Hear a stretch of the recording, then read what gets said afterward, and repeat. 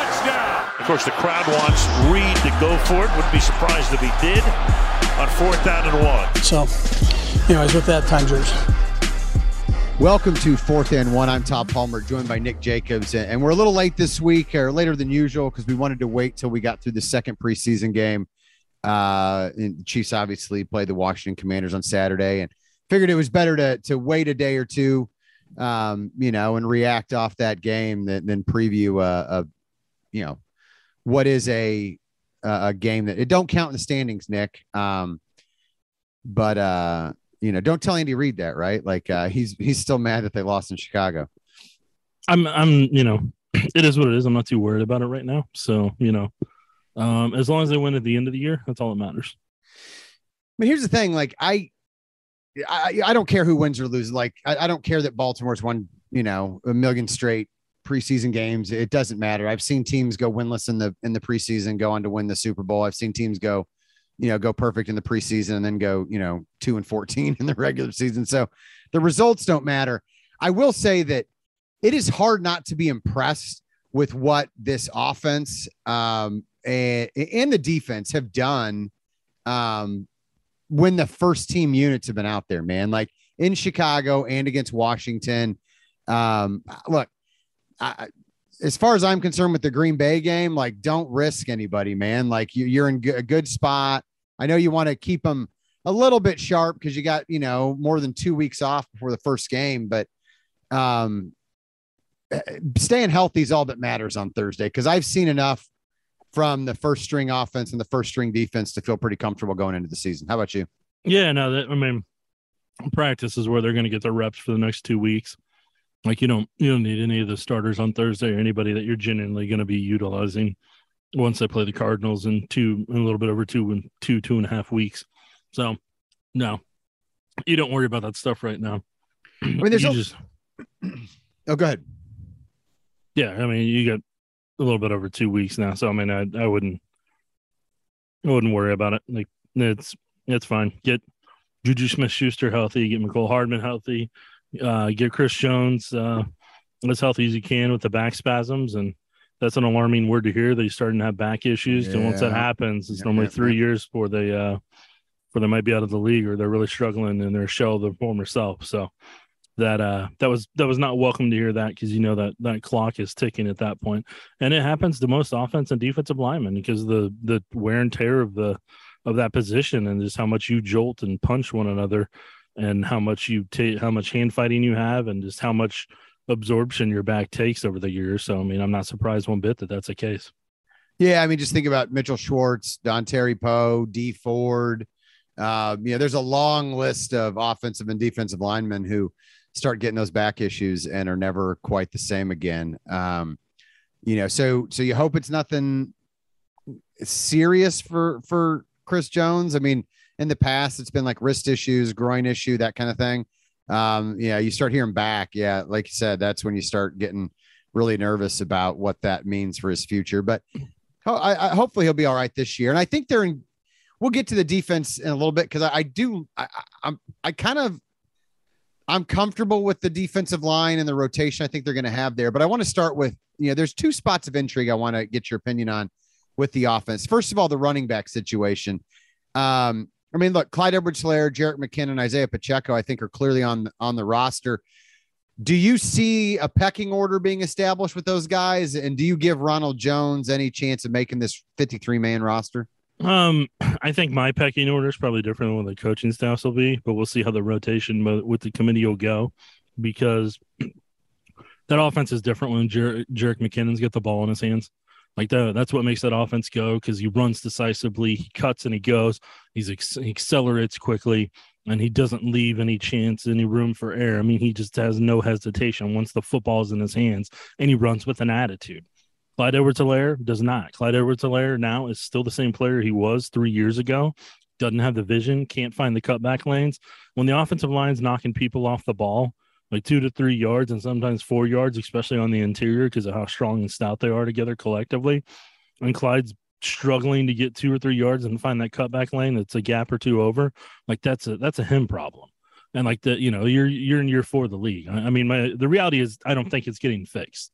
Like, I think he's the guy you get out in the flats, you get in screen passes, and that's just who that guy is going to be during his time in the league. And so, I mean, it's unfortunate that it is what it is, but I mean, that's just kind of, and he might be year 3 now I think about it, because he had COVID. So this is year 3. But again, I mean, he should be further along than where he's at. Doesn't mean he's not a good pass protector. He does a good job there, as does McKinnon. And then with a guy like Pacheco, I think the hype train got a little too big once you start comparing him to Kareem Hunt nationally. That just takes off at that point. But I haven't seen enough from him yet to say on a consistent basis that, this is their feature back. This is the guy that they go with. I mean, he's a solid pass protector. He's doing a good job there whenever I got to see the drills up at camp, and he's, he catches well out of the backfield. He's got good contact balance, but at the end of the day right now, like, it's going to take him 8, 9, 10 weeks to figure it out. So, I mean, that's just not something that I'm I'm not banking on. I'm not like, hey, this is the guy. This is the guy that's going to do the thing. I mean, right now that's McKinnon. And like you said, with Ronald Jones, look, I mean, Ronald Jones, I hate to say it this way, but he just didn't look in shape up at camp as well as he could have. He didn't look as explosive as he was coming out of Tennessee or USC. I can't remember. One of the running backs from so he came out of USC. There's someone that came out of Tennessee around that time too. Might have been Kamara. Now that I think about it. No, Alvin Kamara was Tennessee. I think they were around the same time around that area. But like, it's just like, it's not, Ronald Jones just isn't. He's just not that back that he was in college, and he struggled catching the pass out of the backfield whenever they were running some of those drills. He struggled with that. He's a big power back that they have to run between the tackles and do. Hey, this is your gap. You run through this gap. If you do that, he's fine. But they try to run too many stretch runs and too much zone with him, and it just, he's not an east-west back. He's north-south go. Like, and that's just a short yardage situation type running back. And so the way they're using him, his skill set doesn't fit in the scheme. Doesn't mean it can't somewhere else, but he's going to have to be more of a power run scheme. And I don't think the Chiefs are going to be changing from what I've seen up at camp to be more powerful in the run game, which you're hoping down the road they learn from, because if they were that in Cincinnati, they're playing in the Super Bowl. Yeah. Well, and I think you're right. He doesn't really fit the scheme very well. And I think you can use Burton and Pacheco to just bang up the middle in those short yardage situations. Burton's shown that he can do it. They've run the wildcat with the tight end or guys like that, or sometimes a wide receiver. I think they've got options for those short yardage backs, and I don't think Ronald Jones has found a spot on the team. And I think with Pacheco, you see some of the same issues that you had with Clyde Edwards-Helaire, right? Where you want him to have a little bit better vision when he's running between the tackles and things like that. But I think what you're hoping is that, unlike Clyde Edwards-Helaire, Isaiah Pacheco can start to develop and can start to figure that out in ways that Edwards-Helaire hasn't so far during his career in the league. And then, that means when Edwards-Helaire is due for a second contract, you can kind of move on, not overpay at that spot. You've already got another guy who can replicate what Clyde Edwards-Helaire does there. And maybe you take another mid to late round flyer on a running back, down the road, or bring someone in that you think, on a cheap deal that you think could be a better fit for the system. The only reason I worry about Jerick McKinnon being the feature back is his durability. Look, you can say the same thing about Clyde Edwards-Helaire, right? Like, he hasn't shown that he's super durable. But if I want to keep one guy healthy for the end of the year in the playoffs, it's probably McKinnon more than Clyde Edwards-Helaire. So if Edwards-Helaire takes a beating early in the season and you see how long you can go with him until the injuries catch up with him, I'm not going to lose my mind over that, because I want Jerick McKinnon to be healthy in late November, December, early January, and on into the playoffs, assuming the Chiefs make it, because I think he is the best and most explosive option. And I want him to be there for game 16, 17, and maybe 18, 19, 20, right? Rather than game 1, 2, 3, 4. So if that's the way they go, and if that's the way they see it, and they overuse Clyde Edwards-Helaire early to save some tread on the tire for McKinnon, I'm going to be okay with that too. Well, but here's where I'm off to counter you a little bit on this, is that those first 13 weeks, I know it sounds weird to say, but in those first 13 weeks, I mean, you're going against Arizona, you're going against the Chargers, the Colts, the Bucks, the Raiders, the Bills, the 49ers, the Titans. You got a little break with the Jaguars. Then you got the Chargers, the Rams, the Bengals again. Like it doesn't lighten up for the Chiefs in terms of ability of the offenses they're facing or the teams that they're facing until early December. So, I mean, I'm not saying you have to run him into the ground. I'm not saying you have to, give him 30 touches a game. Like, I mean, that's why I think there's going to have more of a committee than just one feature back, one guy that they're going with the entire time. Yeah. But, I mean, since you don't have that feature back, when you need certain times for your offense to get a spark, that's where McKinnon's going to have to be that guy for you from a run game perspective. Well, and I would also say, like, if you think back to the Super Bowl season, it took him till the second half, and that's when they really took off and got on their run. You look at last year, they were sitting there 3-4 coming out of Tennessee. And then they took off in late October on through November, December. So I'm not one who tends to overreact to that early season stretch. Like, I think this team has shown that once they get it right, they really get it right, and they can make up ground. Now, I mean, look, obviously if the Chargers or Raiders or, if Russell Wilson rides on up to a 7-0 start, like, it's going to be a little bit of a different story if they dig too big a hole, but I'm probably not going to overreact to one or two early season losses, because this team has shown that they don't panic. And I know that the second half of the season, they're going to be able to make up some of that ground a little bit if they need to, or at least you hope that they can replicate what they've done in the past. But I do think there's one other spot on the offense that's probably the most glaring. I know running back gets talked about a lot, but I think they've got a lot of darts they can throw at that position and try to get production.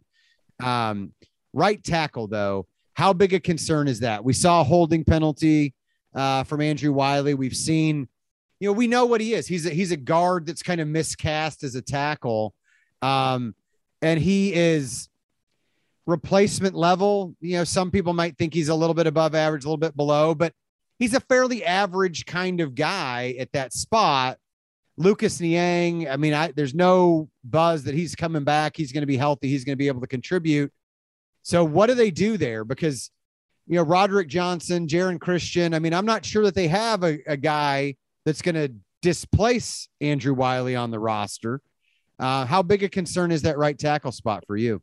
Oh, it's the biggest concern for me on that offense right now. Like, that right tackle is going to be a problem for him. Again, that's not disrespect to Andrew Wiley. He's going to do the best to his ability. And he'll perform to at least an average, if not above average level.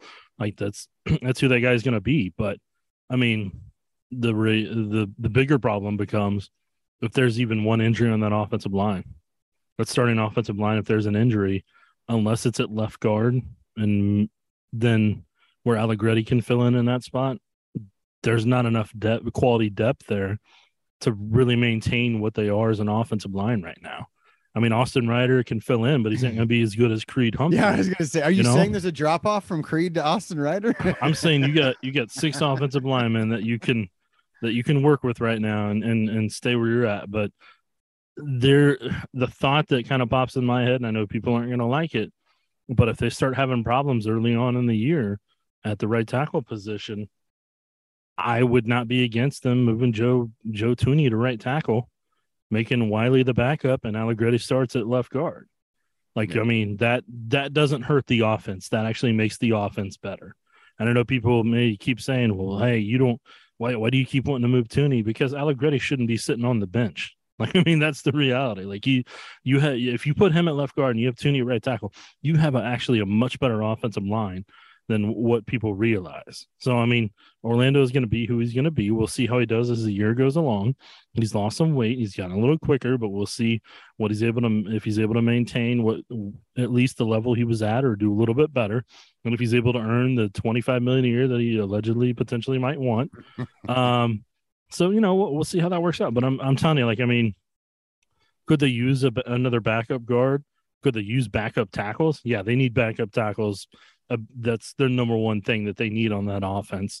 We'll talk about number 2 a little bit later, but yeah, backup tackles, they're going to need to be scouring other rosters to find somebody that can do that. Or if desperate times call for desperate measures, maybe you have to see if you can sign Eric Fisher and see, since he's one of the few guys that out there in the market that knows that offense and would understand it and knows Andy Heck and knows Andy Reid and Patrick Mahomes, maybe he's a guy that has to come in as either a backup tackle or potentially start, trying to see if he can continue his career at right tackle. Yeah, and that's where, I mean, look, we'll see how the season goes along, but it sure looks like Brett Veach, had a pretty nice haul in this draft class. But the one area where it hasn't panned out is Darian Kinnard. You were hoping, the Chiefs certainly were hoping that he could maybe be that backup right tackle, maybe even challenge Andrew Wiley for the starting job. It clearly hasn't happened. I think he's still going to land on the roster because I still think they like him, and they're going to want to keep him around. And I don't know if they're going to be able to sneak him through on the practice squad. But I don't know that I'd count on him being of any use to the team this year. And so that'll be interesting to see how it develops, because I do think that is the one area that is pretty glaring, where it's not a plus position for the Chiefs, in my opinion. Yeah, and I mean, that's unfortunate about Kinnard right now. He's got a ways to go development to play tackle. That's why whenever I had him in that draft, the draft board I had him at guard. Yeah, because he had the chance to be a Pro Bowl guard. It was going to take some time, but he had the opportunity, and he's really struggling to tackle. No matter how long he plays it, I don't know if he's going to have the foot quickness and be able to have the speed out there on the edge to be able to handle the bull rushes he's been getting against some of the other Chiefs defensive ends. Well, honestly, it reminds me a little bit of Andrew Wiley as a young player when he came to the Chiefs. He had the ability to be a quality guard. He showed that. He was the Chiefs, rookie of the year in 18, I think. When he got put in there at right guard and played pretty well, and then he got forced out to right tackle, and he's just a little bit overmatched when he's got all the space to his right out there. I think it's similar situation with Kinnard. He's just, but like you said, I mean, maybe as the season where it goes along, he'll get cross-trained a little bit more at guard. And if they need the help there, he'd be an option.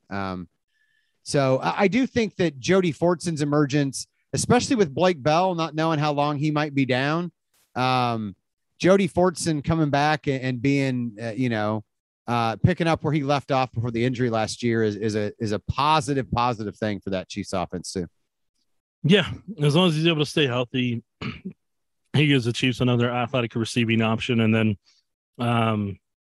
he can block, he can be the big body tight end in the middle there. He can work on the short and intermediate routes and really kind of be able to give Mahomes yet another weapon that can mismatch against safeties and be able to use his body in high point passes. So he can help him out. Like I said, as long as he stays healthy, he can help out that offense a great deal. They could have used him last year, just like they could have used a number 2 receiver named Juju Smith-Schuster signing with him instead of in Pittsburgh. And that offense would have been in a lot better shape, and we wouldn't have talked about it in the way that we did. But that's just how injuries worked out and how decisions work out. And so that's how that situation. But Noah Gray's really come on strong. He's really shown an athletic ability that he didn't show at Duke.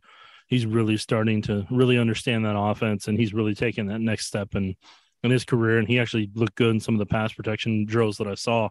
So his year 1 to year 2,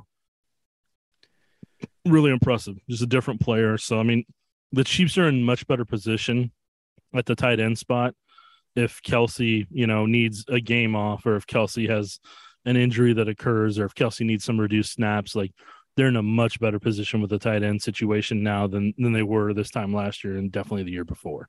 And one great thing about Fortson, and you saw it in the preseason game, Patrick Mahomes trusts him in the red zone. Yeah. And that's one area where everybody talks about the deep ball, the speed, his ability to track and things like that with Tyreek Hill. But 26 of his 56 touchdowns in his 6 seasons with the Chiefs came in the red zone. Tyreek Hill was a big red zone weapon for Patrick Mahomes and the Chiefs. And even going back to Alex Smith, almost half of his touchdowns came in the red zone. And so that's an area where it hasn't been discussed as much, but that's an area where finding someone to replace that production, I think is just as important when you talk about the Chiefs moving on from Tyreek Hill. And if Jody Fortson can provide that, so, it doesn't matter whether it comes from it doesn't have to be another receiver. It could be Jerick McKinnon. It could be Jody Fortson. It could be you just need somebody that Mahomes trusts, relies on, and can go to, and who knows how to get open in tight space, and maneuver in those close quarters. Fortson has proven that he can do that. He proved it last year. He proved it so far in the preseason at training camp. And so that's one of the things that was nice to see coming out of that preseason game that makes me feel like this offense is going to be in pretty darn good shape. Yeah, no, I mean, I'm not tight end position is one of the few spots I will not be worried about for the foreseeable future unless they have just a rash of injuries. Then that turns into a problem. But long term, they look significantly promising. And I'll say this, like, I know people are like, oh man, Juju Smith-Schuster's missed time with, the Steelers. Now he's missing time with this knee injury. I don't get the sense that the knee injury is a big deal. And it's not a knee that he's dealt with. Like last year, it was a shoulder and he had surgery on it and he missed time with it. I don't think this is a situation, and I could be proven, I could have to eat these words, but I don't think this is a situation where, where this is a guy who's going to be in and out of the lineup, a la Sammy Watkins, who you couldn't count on, week to week, and for certain stretches of the season to be available. At least I hope that's not the case. But I also think the depth at wide receiver is better on this team than it was even the Super Bowl season. So I think they're in a better position to weather that, even if some guys miss some time this year. Yeah, I mean, the situation of receiver, and just in terms of the passing offense in general, Patrick Mahomes trusts Juju Smith-Schuster the same way he trusts Kelsey. Like those two are those two are on the same page with Mahomes. Justin Watson has gotten there. And it was before the preseason game. It's just everybody else got to see what was going on up at training camp and in some of their off-season drills. Oh, yeah. Even back to OTAs, you could see Watson making plays. So, I mean, those are three guys he knows he can rely on top of Jerick McKinnon and Fortson. So now you're at five guys that he trusts, including Fortson. And whether they're different scenarios or whatever, the more players you have that see things the same way as Patrick Mahomes does and are on the same page with him, the better that offense becomes. And Sky Moore's working his way through that, and it may take middle of the year, it may take the entire year. But Sky Moore, I'm going to be blunt, in a year, probably 2 years, he's going to be the Chiefs' best receiver. That's the reality of what he's going to be, where his trajectory is right now. So, I mean, Sky is going to be integral in this offense. Probably, I think he's going to be where people envision him right now. I think that's where he'll be like week 9 and on. He'll start really getting a feel for this offense and really kind of take off into who he's going to become and who I think he's going to become from watching him. Now, the two players that are still trying to get on the same page with them, in my opinion, Mecole Hardman in year 4 and Marquez Valdes-Scantling. And, we'll see with Valdes-Scantling how that one ends up. I hope I said his first name right. I get paranoid every time. Marquez. Yeah, Marquez. I get it. Just go MVS. You can't. It's hard to mess up MVS. I'll try my best. I try to be very aware of that, but I still fall into old patterns on the first name with that one. Yeah. But I mean, because there was 2 touchdowns they missed yesterday, and if one of those happens, then I think it really elevates that confidence level for both of them, and I think it takes it to where they just keep working with it, and then they get to a good point. But right now, those are the two that if they can get on the same page with Mahomes, then I think that offense goes to a whole nother level of what people are envisioning. But right now, those are the two that are still, in my opinion, working through it with Mahomes to see things the same way he does and then anticipate one another and that aspect of it. And if that happens, then the two speedsters, they'll be in a good situation with him. So it'll be interesting. We'll see how it ends up shaking out. But I mean, there was that one yesterday, man. If he turns it up a little bit quicker where Mahomes is anticipating like that. The zero coverage where he had to step on the slot corner there. Yeah, if he just gets a little bit, man, like that's a long touchdown run right there. Yeah, and you would rather see them be on the same page after the time they spent together, stuff like that. But I also kind of like seeing that in the preseason because I think that's a teachable moment where, Mahomes and the Chiefs offensive coaching staff can help Marquez Valdes-Scantling learn from it, and get on the same page. And it may be a situation where Patrick starts to trust him in certain situations, certain routes, certain looks, and they have to slowly develop that chemistry. But it's a long season, and I think there's incentive there since he's the off-season acquisition. They signed to a 3-year deal to make sure they get it figured out as they go along. And so I would think they would. But speaking of wide receivers, I think is the 6 wide receiver, assuming they keep 6, right? Because there's 5 guys they're keeping, right? MVS, Juju Smith-Schuster, Sky Moore, McCole Hardman, and Justin Watson, I think, are locks. Those 5 wide receivers will be on the 53-man roster, when it's announced in a couple weeks. There's probably going to be a 6th receiver, Daurice Fountain, Corey Coleman, Josh Gordon. Is that the most intriguing position to kind of keep an eye on in terms of special teams usage or how they look just running routes and making plays in Thursday's game against Green Bay?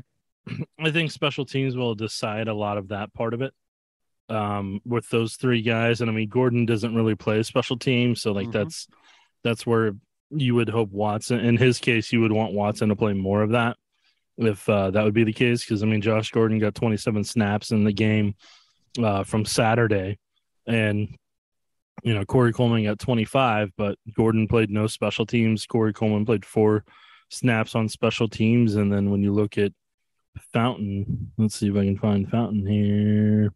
Fountain only had 14 snaps on offense, but he had 7 on special teams. So, and I'll add those up together on my off days because I'm sick and twisted and like to do work.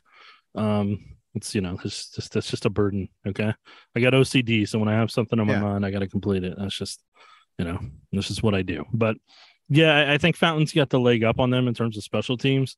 I think Coleman's kind of the happy medium to where he can play special teams, but he has athletic ability, while Gordon's purely offense. So it'll be interesting to see what they do. It doesn't seem like, we talk about MVS and the MVP not being on the same page. It doesn't seem like he and Gordon have found that chemistry on the field either. And I think, like you said, Justin Watson can play special teams, but as good a rapport as he has and as productive as he's been at camp, in practice, and when they've gotten into these preseason games, I think you would want to have the 6th guy be the special teams guy and use Justin Watson in the offense more. So I agree. I think Daurice Fountain probably has the leg up because, he's a guy that has the most special teams value, and not necessarily in a return game, but he's got the most special teams value as a gunner in coverage on kickoff and things like that. And so I would give him the leg up right now. I'd say the 6th guy is probably going to be Daurice Fountain. Yeah. I think it's time for us to move on to defense here if we want to get through all your topics quick, Todd. Right. No, lightning round. Look, defensive line. I think there's 2 positions where you're still looking at, there's some question who's going to, do you like Jermaine Carter or Darius Harris as the 5th linebacker if you're going to keep a 5th linebacker? But it's the cornerback spot and the defensive line. First of all, when you see George Karlaftis, bull rush a guy back, spin off a double team, and then just motor his way to get a sack, do you get pretty darn excited about what he could be just based on his power and his motor, and contributing to this defensive line this year? What I'm going to say, people are going to take negative, but it's not. I promise. What Karlaftis is going to have to figure out here in the first half of his NFL season is you can't power rush every single tackle you're going to play in the NFL like you could in college. Yeah. When he can get away with it with some of the tackles he's playing against in the first couple of preseason games, and he can get away with it based on effort. But, and don't get me wrong, both the sacks that he's had have been purely on effort and desire and hustle. That's where he shines. But he's got to understand you get that jolt like he can. Maybe you do a couple steps, but then you got to figure out a way to disengage, get your hands off of him, and get to the backfield. So once he learns that part of it, which Frank Clark's been trying to mentor him on, and so is Jones and all the other guys, once he gets to that point, you're going to see a whole different type of rusher that can get back in the backfield a lot more than he already is now. So, I mean, and that's a learning process for him. So that's not a knock on him. That's just the part of the growth that he's taken from college to the NFL.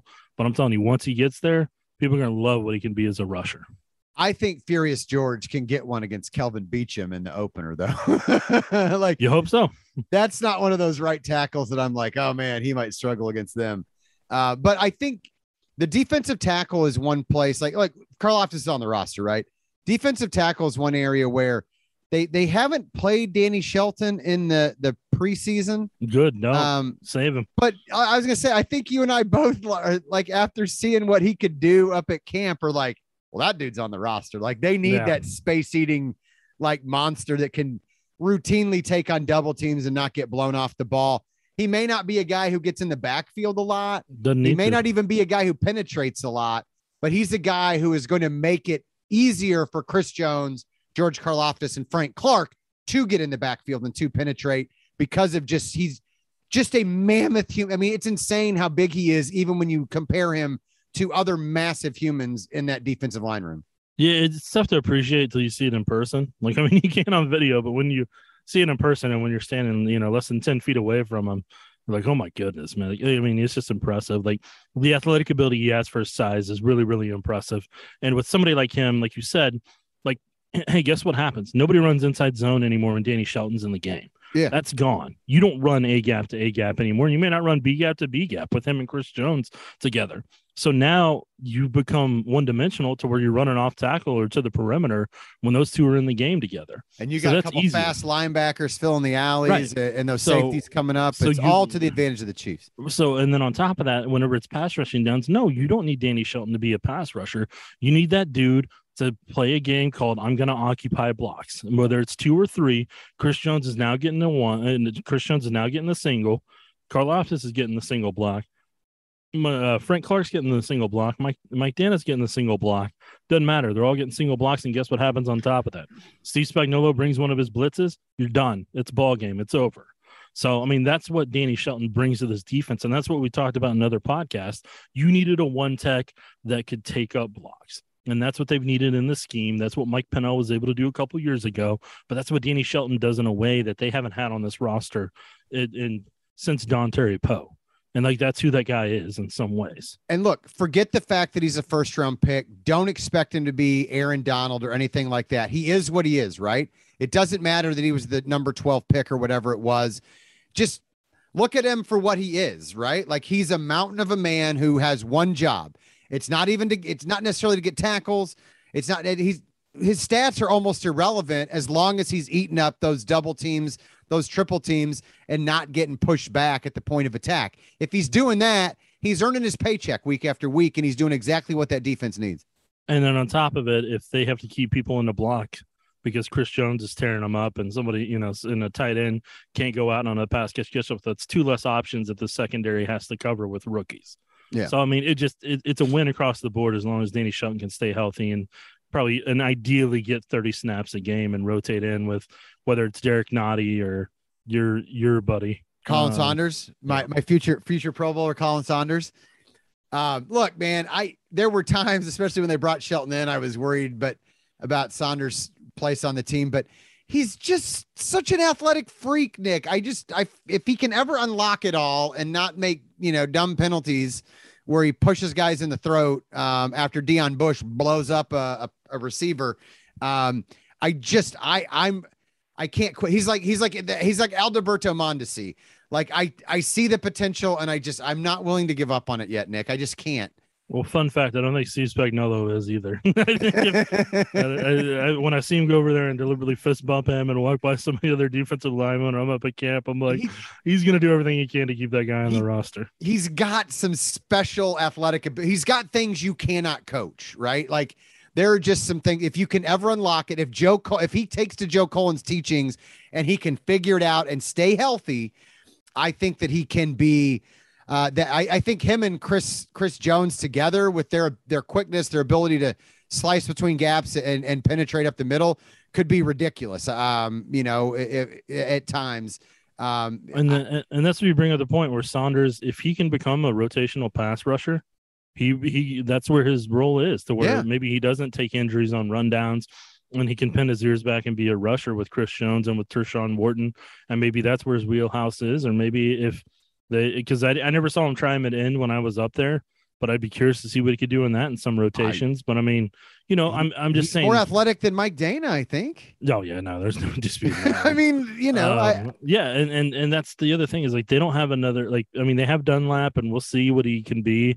I think he's still getting back into football condition from what I saw, but he's got long arms that can bat down passes. But and he's got a veteran bag of tricks to pull from. Yeah, so I mean, but with somebody, they don't have that other rusher that if Frank Clark gets hurt, they don't have another athletic speed guy around the edge right now. And that's my second concern for that roster, is if a guy becomes available out there, because Kamara, Azure Kamara, the guy from KU, I would like to see him on practice squad because I saw some of the speed there, but he's also like 238, 240 tops. Yeah. And so, I mean, like there's just not another guy. Him and Clark are the two fastest that are not named Chris Jones on that, on that defensive line. And Malik Herring plays some D tackle, plays some DN, got quick hands, but he's not really putting it together right now as a pass rusher. And I don't know what he can do on special teams. So all those questions combined, like, there's just, they could, if another edge rusher becomes available on the market, like I would not be against it. Well, and I think it's going to have to come by trade because the Chiefs are so far down in the pecking order as far as waiver claims. Hey, Todd, veterans get released too, man. Yeah, no, I mean, it could down the road. I just think, for some of those positions, they may have to try to work out a swap, like a Parker Anger for Charvarius Ward type. All right, situation. Todd, lightning round time. We're running out of time. Your kid's waiting on you. Last question I wanted. Don't disappoint your kid, Todd. Yeah, no, I know. We got people that don't know, we're on a deadline because Todd's kid's wanting to do something. We got to watch an episode of Wilford or something. And he's got to start going to school earlier because school starts for him this week because we're in Missouri and they don't get to start until close to Labor Day. See, Todd, you just robbed your kid even more right there by saying I know. I'm the father of the year over here. But I did want to talk real quick about cornerback, or at least the secondary. One, has Joshua Williams impressed you more than Trent McDuffie in the preseason games and up at camp? I mean, do you think that they might have struck gold with both those guys? I think whenever Dave Merritt's your coach, you're always going to do well. Like that dude just, you're a cornerback. You're a cornerback. This is what Dave Merritt's able to do because he's just such a good coach.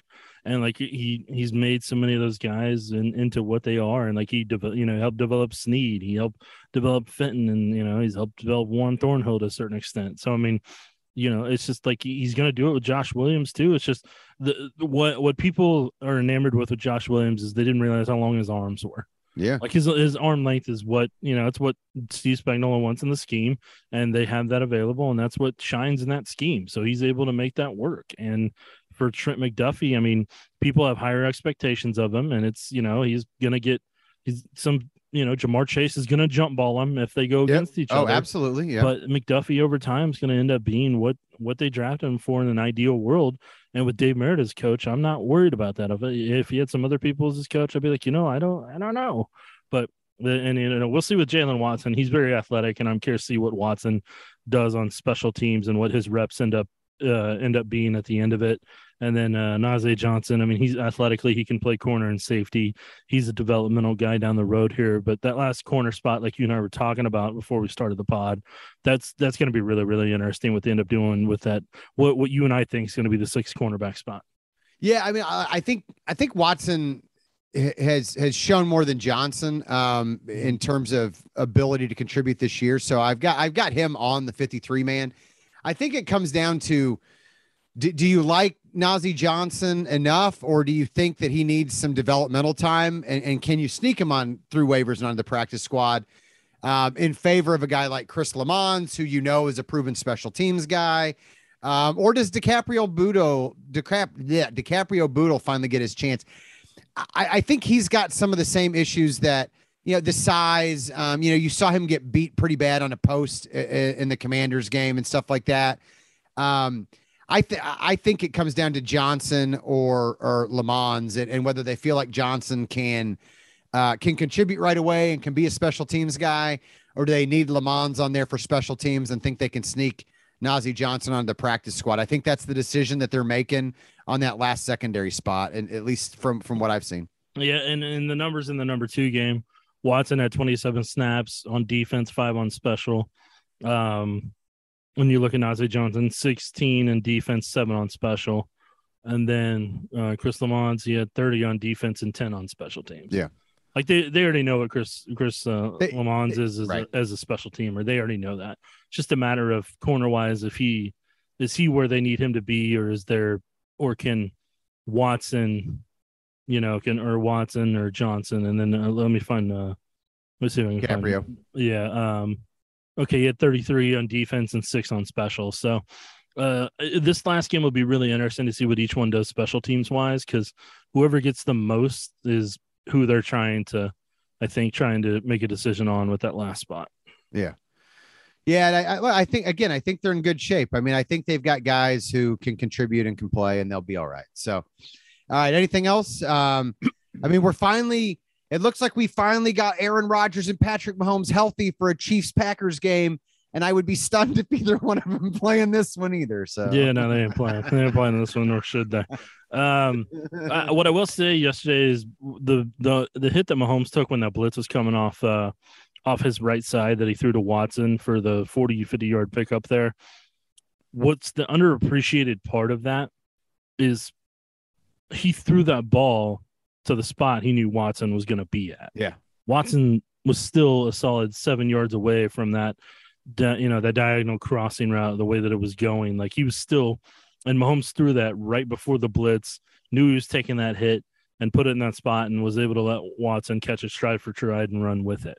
Like that's invaluable what that was able to be and how much confidence that provided for both of those guys and what they can do in this offense. So, I mean, that play really stuck out to me. There were a couple others I had marked, but I forgot them since we didn't do the podcast last night. Should have wrote them down, but I was watching the Manti Te'o documentary on Netflix, so I got caught up in that after watching the preseason game.